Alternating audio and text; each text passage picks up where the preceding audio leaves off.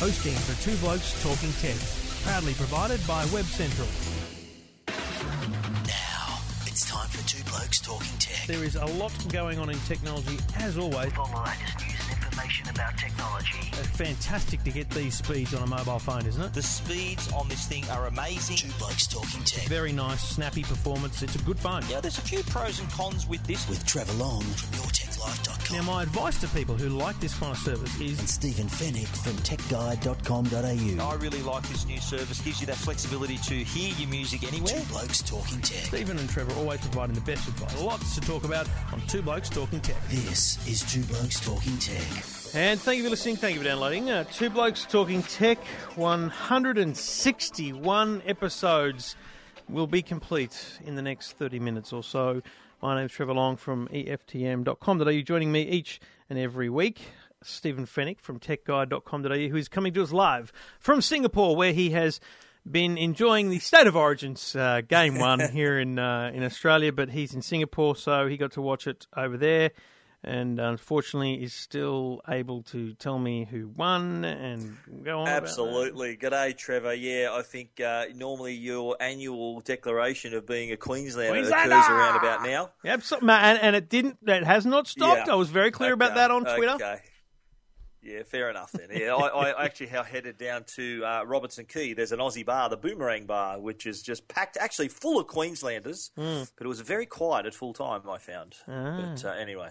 Did you get a lot of, hey, aren't you Stephen Fennick from Two Blokes Talking Tech? There was a couple of fans in there, yes. It's all good. I try to keep a low profile. It's episode 161. Thanks to the good people at Netgear, netgear.com.au. We'll tell you more about them shortly. But let's get cracking on Two Blokes Talking Tech.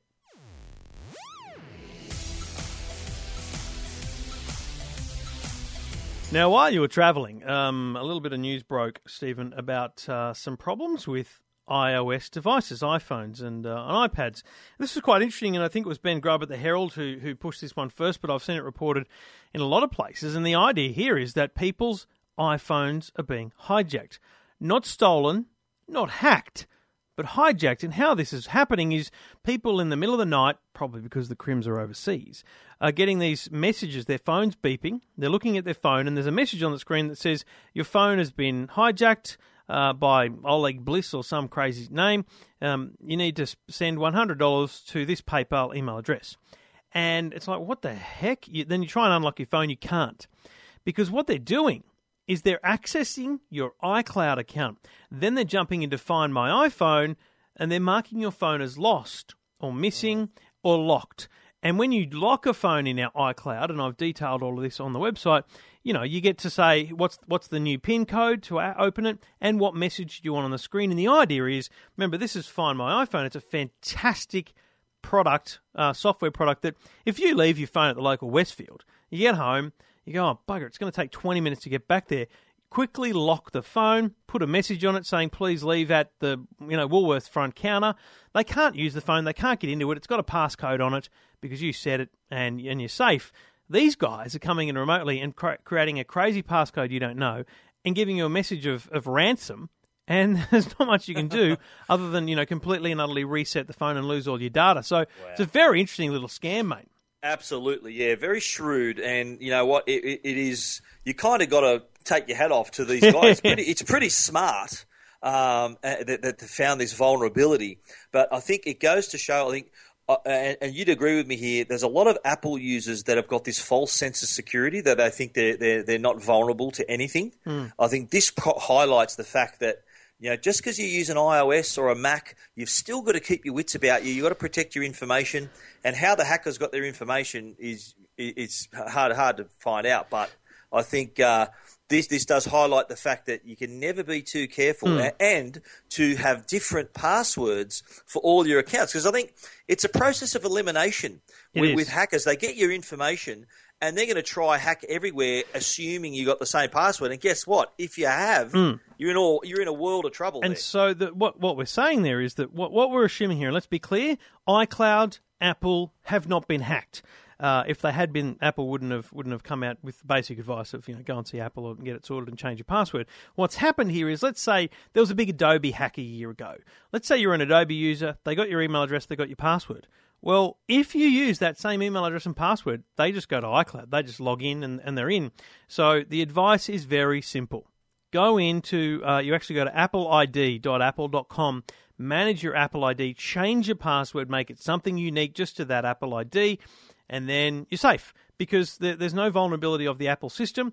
If your password is unique, you'll be fine. So get in there now, change your password. It's the same password you'll use for when you're buying iTunes music or movies, whatever it might be. So you'll get used to it very quickly. And most importantly, a scammer out there can't get you. And, as you say, these are savvy scammers. And absolutely. Yeah. It's like the Windows call center scam, where they ring up and try and dodge you out of cash because your computer's got problems and whatnot. The problem is, if the cops track someone down and put them in jail because of that, someone else who's just as stupid is going to go, it's a bloody good idea, that, and they'll just do it themselves. So because this scam has been created, it's now going to be an ongoing scam. Yeah. The Australian government has put out warnings about it, so it's a serious problem. You should change your password. Absolutely. But to be clear, though, Apple have yet to respond to this. They have, actually. I'm just going to find it because they haven't put out a release about it, right? They just responded to a couple of specific people who had, raised this issue. And they haven't claimed responsibility for something being wrong on their end, is what I'm saying. No, absolutely. They're They're simply saying, you know what? They've acknowledged it, and you should change your password. That's pretty much all they've said, right?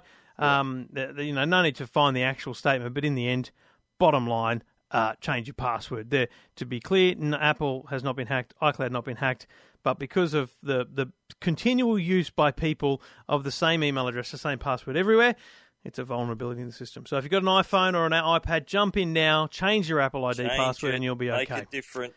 And we'll talk about another security issue a little later in the show with eBay. You're on Two Blokes Talking Tech. Two Blokes Talking Tech. You're listening to Two Blokes Talking Tech with Trevor Long and Stephen Fennick.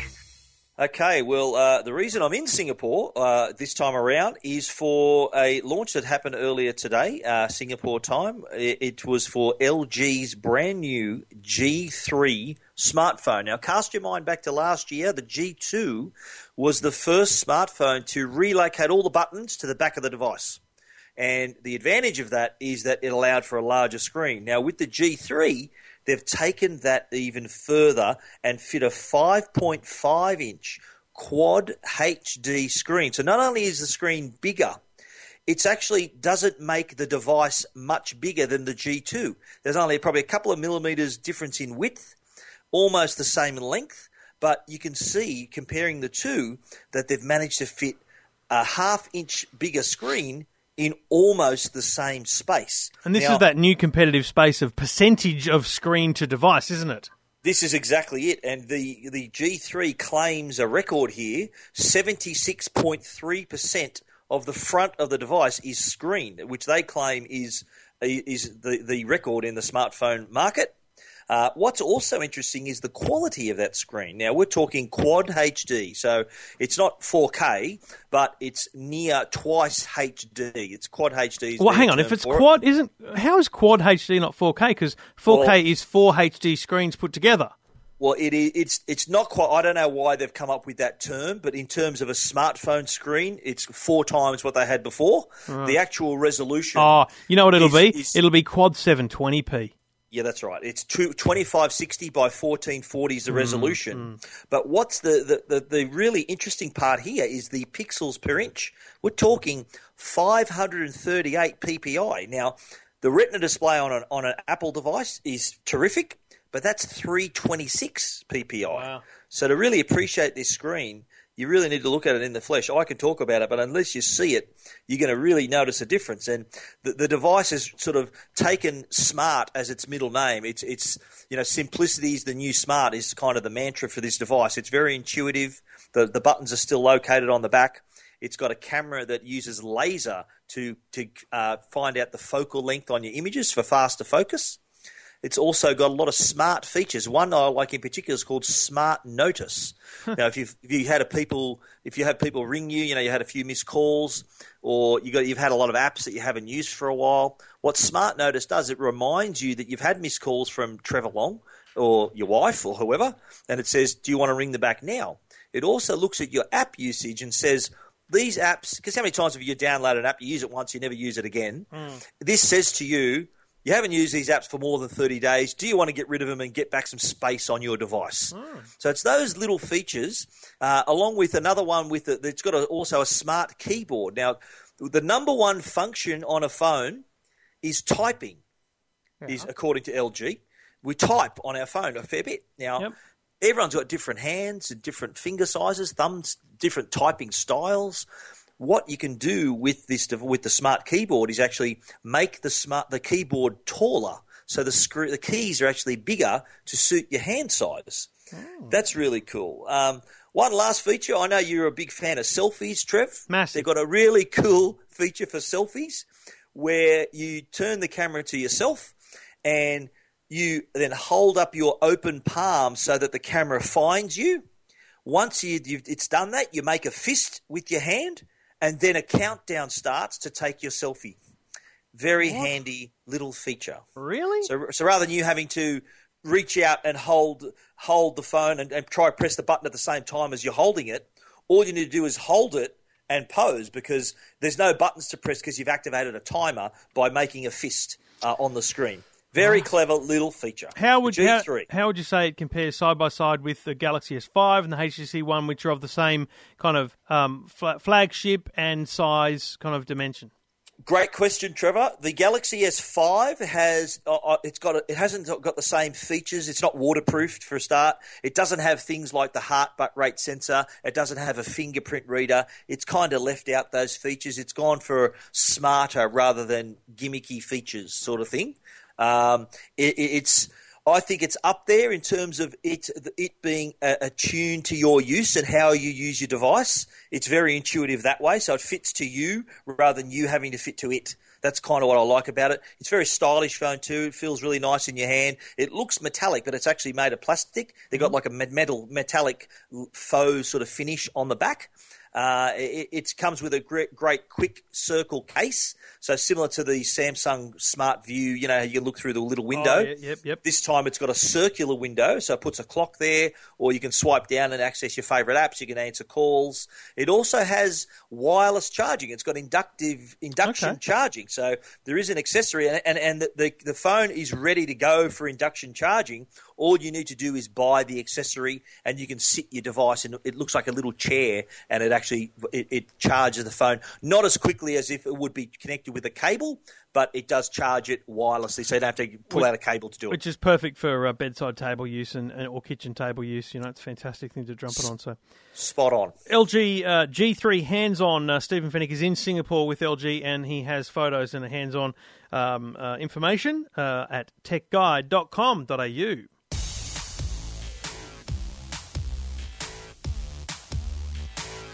And we do it all thanks to the good people at Netgear, netgear.com.au. And if you click on consumer there, home, and then networking, you'll see great information about the Netgear Nighthawk Smart Wi-Fi router. This is their AC 1900 802.11 AC dual band gigabit router. A lot of words, a lot of jumble there, but bottom line, this is fast. If you, especially if you or your kids are into gaming, this is the router for you. It's been built with gaming, streaming, and mobile devices in mind, because there's features for all of those different applications, especially gaming and streaming in terms of reducing lag. It's got a 1 gigahertz dual-core processor on board, so you're getting the fastest Wi-Fi currently available, less lag and less buffering. And for your mobile devices, no matter where your Wi-Fi is, your Nighthawk will have you covered with Beamforming Plus, which basically pushes the Wi-Fi to you, directly to where you are, instead of just a kind of scattergun approach of sending it out across the home. So a great couple of features there that really do make this one of the best routers on the market. The Netgear Nighthawk. Check it out. It is the best looking router you'll ever see. Bold, stealth fighter-like design with 3 great antennas, in wall-mounted or desk-mounted, easy to do. The Netgear Nighthawk, and they're proud sponsors of Two Blokes Talking Tech. Two Blokes Talking Tech. You're listening to Two Blokes Talking Tech with Trevor Long and Stephen Fennick. Now, I actually really bloody love this today. Google, you know, they're a bit half and half sometimes with some of their products, especially Google Glass. I'm still not really understanding where that fits into the world. It's an amazing concept, amazing product, but I don't see it as being a consumer thing. There's a few glass holes that would have a different opinion of that. Yeah, and that's because they're glass holes. The thing, though, is they've been testing self-driving cars for some time. They've got retrofitted Lexus and Prius cars. They've been driving around Nevada, all these places, California, to do testing of self-driving. This is a computerized car that's driving itself through traffic. It can detect. It's amazing technology. It really is. It's one of the most amazing pieces of future technology that we'll see, because it can predict things like, there's a bike riding up beside me, and I think he's going to go straight through the intersection I want to turn. It can look at everything. It's not just going, I'm on the road, I'm in the lane. It's very smart. And what Google have done today at the Recode conference, which is the Walt Mossberg, rejig of what used to be All Things D. It's now their new big thing over there called Recode is his website and the conference and the like. And they've had Sergey from Google there to launch this self-driving car. Now, what they've got is a prototype vehicle that they have built from scratch. It's not a Prius retrofitted. It's actually a car they've built from scratch. Looks like a bloody koala. I don't know. It's just weird. It does a bit. I thought it looks more like a wombat, actually. Well, okay. Well, yeah, I think if you put ears on it, mate, it's koala.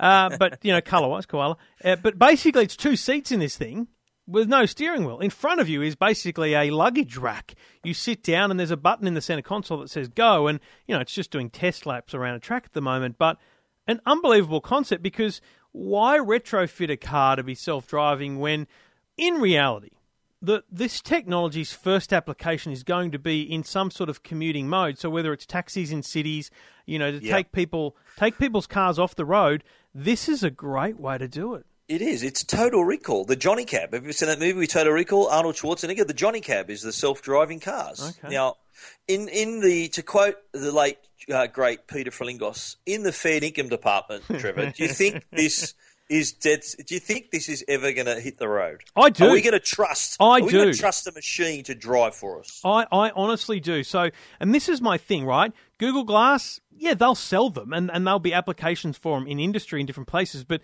people won't walk around with Google Glass because they look like complete idiots and they'll get bashed. But people won't buy self-driving cars, right? I don't see myself having one in the driveway to take me to work every day, although just in contemplation, why not? You think it'll be like the taxi industry? Correct. I think you'll find, you think about what Sydney's doing with light rail. They're going to rip up George Street, put light rail down.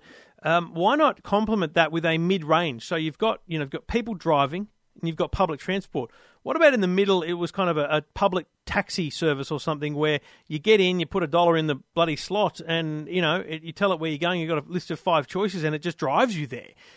That's very soon. And it's funny. I saw a tweet today from someone saying, we thought via the Jetsons we're going to get flying cars. No one actually predicted a car that would drive itself. It was we thought we'd skip that. We did see at CES, this was a very popular concept too. I think Audi, BMW, they were all flirting with this idea.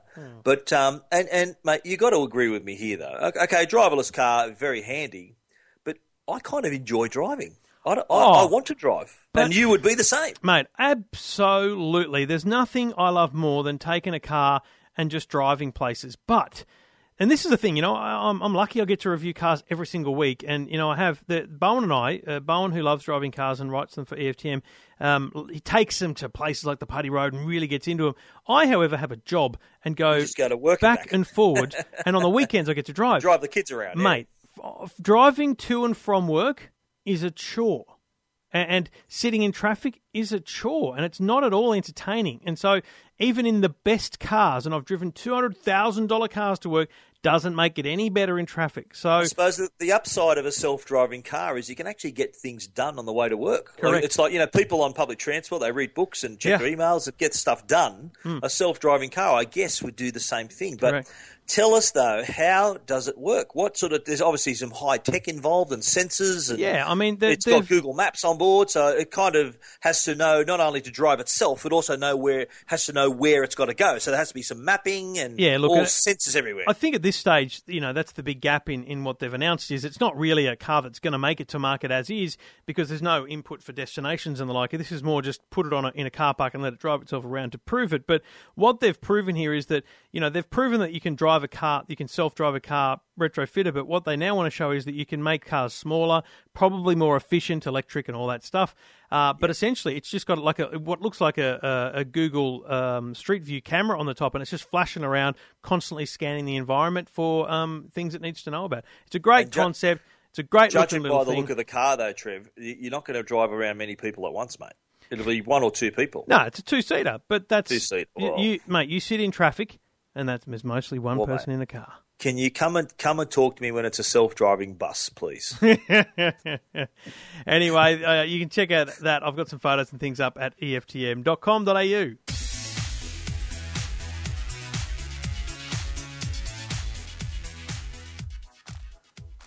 Okay, to continue the hacking theme of today's episode, we've heard about iPhones and iClouds and that kind of incident.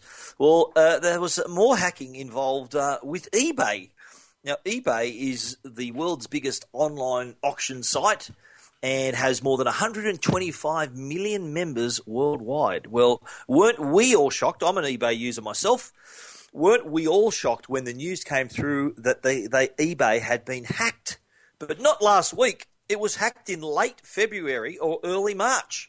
So it was a little bit of a shock, the news, to begin with. But the fact it took so long for eBay to realise it, that's also a worry. Now, to be clear, no financial information was taken. There was things like passwords, usernames, encrypted passwords, email addresses, your physical address, so enough personal information to do some damage. PayPal, which is also owned by eBay and is the online secure payment system that eBay shoves down your throat to use, that was not compromised at all. But it goes back to what we were saying earlier, Trev, where if a hacker's got one of your accounts, there's a chance they've got all of your accounts because a lot of us are lazy. A lot of us couldn't be bothered remembering multiple passwords. And I think that's the play here with this information. They're going to try, my name and password on every type of maybe financial institutions and other areas. So our worry that eBay, the company the size of eBay and with so many members, has been compromised. A little embarrassing as well for them. But they do insist no financial information was taken. They haven't noticed any unusual financial activity. But if anyone's listening that is an eBay member, they did send out an urgent message to change your existing password and to keep an eye on your accounts, make sure there's no unusual activity. Well, look, here's my problem. I think it's a much bigger deal than that, and I spent a bit of time kind of writing this because I wanted to demonstrate it to some people, in terms of my readers and our audience, because I think this is a much bigger deal than anyone is making out. This is probably the biggest security and identity theft fraud I can remember, because here's the thing. Millions and millions of people, and they say, okay, we didn't get your financial information. Mate, I'd prefer they had my credit card right now because I can cancel that. What they have is my name, my address, my date of birth, my email address. They have all that information, right? Now, the example I give, and I put some screenshots of it here, is when you get an email from PayPal, which is just coincidence that eBay owns them, but it's a good example because it's a financial institution. You get an email that says, "Hi, Trevor Long, da-da-da-da." Down the bottom of the email, it says, "How do I know this is not a fake email?" And it says, "Emails from PayPal will always address you by your first and last name." Right, so now that they've got my email and my first and last name, they can send me emails purporting to be PayPal, which have a login now button, which then fishes me and gets me to give over my financial information. They can ring my bank and they can use my date of birth and my address to start stealing my identity. Mate, it worries me more than anything. Absolutely. I wholeheartedly agree, but it goes back to the fact that we need passwords changed. You need to keep them different. So that's our only line of defense here. And you're right. If you can easily be fooled with phishing scams. If they've got your information to begin with, phishing scams are usually random, and that if you happen to receive a fake email from Westpac and you happen to be a Westpac customer, it could fool you. What percentage of email customers are PayPal customers? Well, a large percentage. Everyone's got email. You can't have a PayPal account without an email address. eBay, I said. So if course. if they got 1 million user details, guarantee 500,000 of them are PayPal customers. No, you have to be. Every one of them will be a PayPal. You have to be a PayPal user on eBay. That has to be a form of payment that you have to use. So you can use bank deposit, PayPal. I buy and sell a lot of comics on there. So.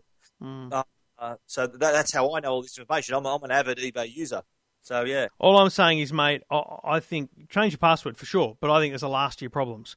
I think everyone needs to be very alert and aware to potential phishing scams from now on. And the thing about date of birth is I worry about someone ringing my bank and giving over my date of birth and starting the process of getting new cards sent to me and stuff. So, that is fair, absolutely. Yeah, we've got that is a fair worry. It is a genuine concern. And look, eBay, by their own admission, they've dropped the ball here. The fact that they got through in the first place, but the fact that it took them so long to discover it, well, that's strike two. Yeah. So wow, I think they've got a lot of they've got to win our trust back now at eBay. This is a bit of a black mark against them, and something a lot of people may not forget. Yep, and I think that in the months ahead we'll revert back to this situation and realise why other scams are going on. But eBay Hacked, get on and change your password immediately, and check out info at techguide.com.au and eftm.com.au. Two Blokes Talking Tech. You're listening to Two Blokes Talking Tech with Trevor Long and Stephen Fennick. Now, I think this next conversation will wrap us through to your minute reviews. So, I find this interesting, right? Chromecast, it was about 2 weeks ago. I think it was Ozdroid and a couple others were onto the leak first that Dick Smith had accidentally listed Chromecast for sale for $49, available May 28, which was absolutely spot on. And Tech Guide, by the way, would mention JB Hi-Fi as one of the other stores, and I was right. So, a couple of weeks ago, the news was kind of out. And finally confirmed last night by Google. It's available right now it's available for $49. $49. Chromecast is a tiny little dongle, no bigger than the biggest of USB keys really, but it's a HDMI key essentially, which you plug directly into your HDMI port on your television. You then need to power it with a USB cable, which plugs into the USB of your television, or a PowerPoint if you don't have a USB available. And then it basically creates a wireless connection on your television, which is accessible either via a PC on the same wireless network using Chrome browser. You can share browser tabs to your TV, or more importantly from your Android tablets, Android smartphones, or even iOS apps that are linked to Chromecast. It's fantastic. For $49, what it does is awesome. And what I've had one for about a month and a half now, and I put it initially here in the man cave, but then I ended up putting it upstairs in the bedroom where we don't have an Apple TV, so that pretty much every night my kids want to listen to Mr. Clickety Cane, which is a stupid kids song, or The Wheels on the Bus. And it's my way of saying, kids, get out of the bath, be good, and we'll go and watch Mr. Clickety Cane. And so I light up Mr. Clickety Cane on YouTube and then press Chromecast, and it just sends it from my phone to the TV to Chromecast. And the great thing about it is you get your phone back at that point, because your phone kind of is doing it in the background, but you can still just check your emails, get on Facebook, and you don't have to keep the YouTube app open on your phone. It's fantastic for that. We should point out, I've had this since last year. This has been available in America since 2013, for a fair time. And there's a lot of Australians who actually went over there and brought one home. I think it was $35 US. I bought mine late last year, and look, I like the device because it's small, it's very simple, very easy to use, a great way to get your content. Now, there's going to be the inevitable comparisons, and you and I have before the show we were talking about this with Apple TV. Now, this isn't an Apple TV killer by any means. This is a device that'll complement your existing devices. Apple TV's strength is the fact that it's obviously tied strongly to the iOS system, but also can be used without a device, but it's got ties to content. It's more than just a streaming tool. Yes. Now, in the US, Netflix was linked to this. There is some services here in Australia. There's Pandora, Presto, that monthly all-you-can-eat movie subscription service, announced today that they're going to have a service available through this. So I think there was a lot of excitement for this product, and the stories I've written about the Chromecast have gone berserk on Tech Guide. There's a lot of people that have heard about it in the US, wanted it, were wondering when the hell are we going to get it. Now that it's here and it's so cheap, people have gone out in droves. How many people have you seen on your Facebook feed with pictures of their Chromecast that they got at 9:01 this morning? None. A lot of it. Oh, well, I've got a few on mine. I got a few on mine. Maybe I got like geeky, full of friends and followers than you. Yeah. But there's a lot of people who were keen to get hold of this and use it straight away. And I think it's the Android users who thought that this is our Apple TV. Now, Apple TV works with a number of devices already. It works obviously without the device and through your TV, similar way. But a lot of people think, and the biggest question I had with this was, does it work with iOS? Everyone thought this is just an Android-only device. So all those Android users out there, and there's a lot of them, thinking, wow, now this is for me. So it's more Android/Google-centric, hence the huge interest behind it. Look, for $49, if you've got an Android phone or tablet, and you like watching a lot of, for example, YouTube content, or you use Google Play Music and you like listening to music, buy one, because it's a bloody fantastic way to push content to your television. Google Play Movies too. Yeah, got movies as well, absolutely. TV, so they've got it all. Rather than stuck on watching your content on a small device, now you can set it free on the best screen in your house on your HD TV. I've put out, there's a bit of an infographic that was sent around today that I've put up on Tech Guide about the 10 things to know about the Chromecast. One thing that I like too is that your device then becomes the remote control for your content. Yeah. And like you said, you can actually do other stuff. Once you start streaming the content, you can then go and check your emails, and it's not going to stop the stream. Yeah. So very handy. I think and very simple to set up, and so small you're not even going to know it's there. It just plugs into one of your ports in the back of your TV and kind of set and forget. I think this is going to be a sellout, this product, Trevor. It's a great device for $49. All I'm saying is it's not an Apple TV killer. There are other devices on the market that do similar things, but in terms of direct integration with Android, it's bloody fantastic. So if you are an Android user, go and grab one. But to the fanboys of the world, relax, okay? It's just everyone take a seat, breathe. It's a great product, but we were a year behind. It's not, seriously, I don't know why they wasted so long. There's nothing special about it at all in terms of the Australian market. So it is a bit disappointing in that regard. Anyway, check out Stephen's musings and mine on our websites, techguide.com.au and EFTM.com.au.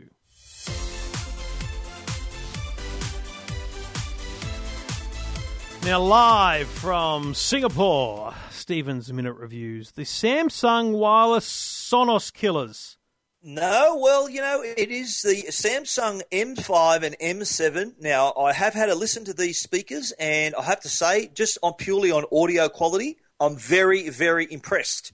They've got great speakers, built-in woofers on the M7. So sound quality, I think audiophiles are going to be pretty happy when they hear these things. Now, the connectivity. Now, you mentioned Sonos. It's hard to talk about this product without mentioning Sonos. Sonos were kind of the pioneers of these wireless speakers systems. Now, yes, Samsung, these speakers do have very similar functionality, but they do offer things that the Sonos speakers don't.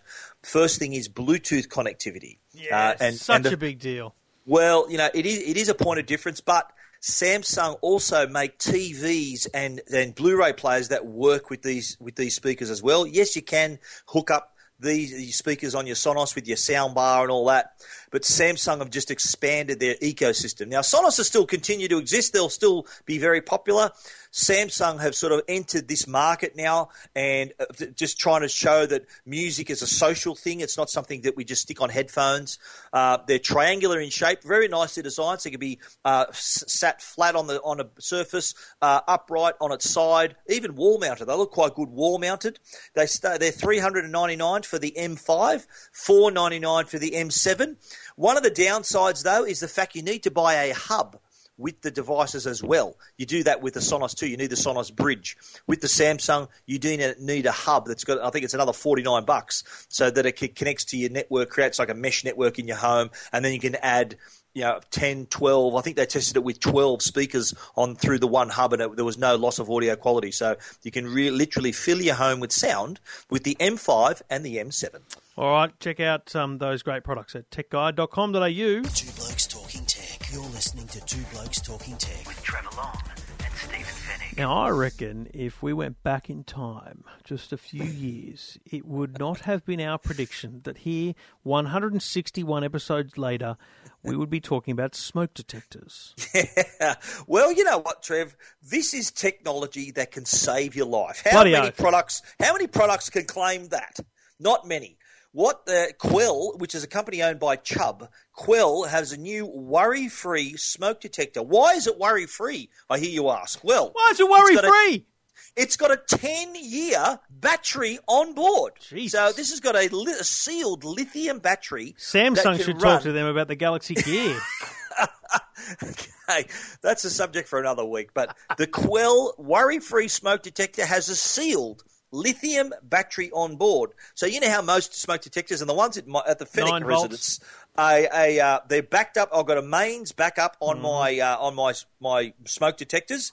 But in case there's a blackout, you need a battery. Correct. So you've got to change it. I think the traditional practice is to change it when daylight saving comes around, change the 9-volt batteries, and then bit of peace of mind. Well, with the Quell, you don't even need to connect it to your mains because it's going to be linked. It's going to be working for 10 years. Now, the downside of this is that in 10 years, you can't just change your battery. You need to buy a whole new smoke detector. The smoke detector they start at about $46, I think, from memory here. Let me just scroll down here on my story. And they're available from Bunnings. They do start at $46, and there are different smoke detectors for different rooms. So for the kitchen, for example, there's an algorithm on board that's not going to set it off for those nuisance smoke, cooking smoke incidents. The hallway version has a light to guide you on your escape path. The bedroom has a spoken alarm system as well as the high-pitched 86 decibel alarm to sort of wake you from your sleep, a better chance of waking you up. And the living area detector can detect those slow, smouldering fires that start in synthetic materials like a couch or some other, like a carpet or something like that. So the full range, you can see them at Tech Guide. And as we said, this is tech that can save your life. We shouldn't stuff around with this. It is a good investment. Everyone should have a smoke detector. Quells are worry-free for a reason. They've got a 10-year battery and full pricing and report at techguide.com.au.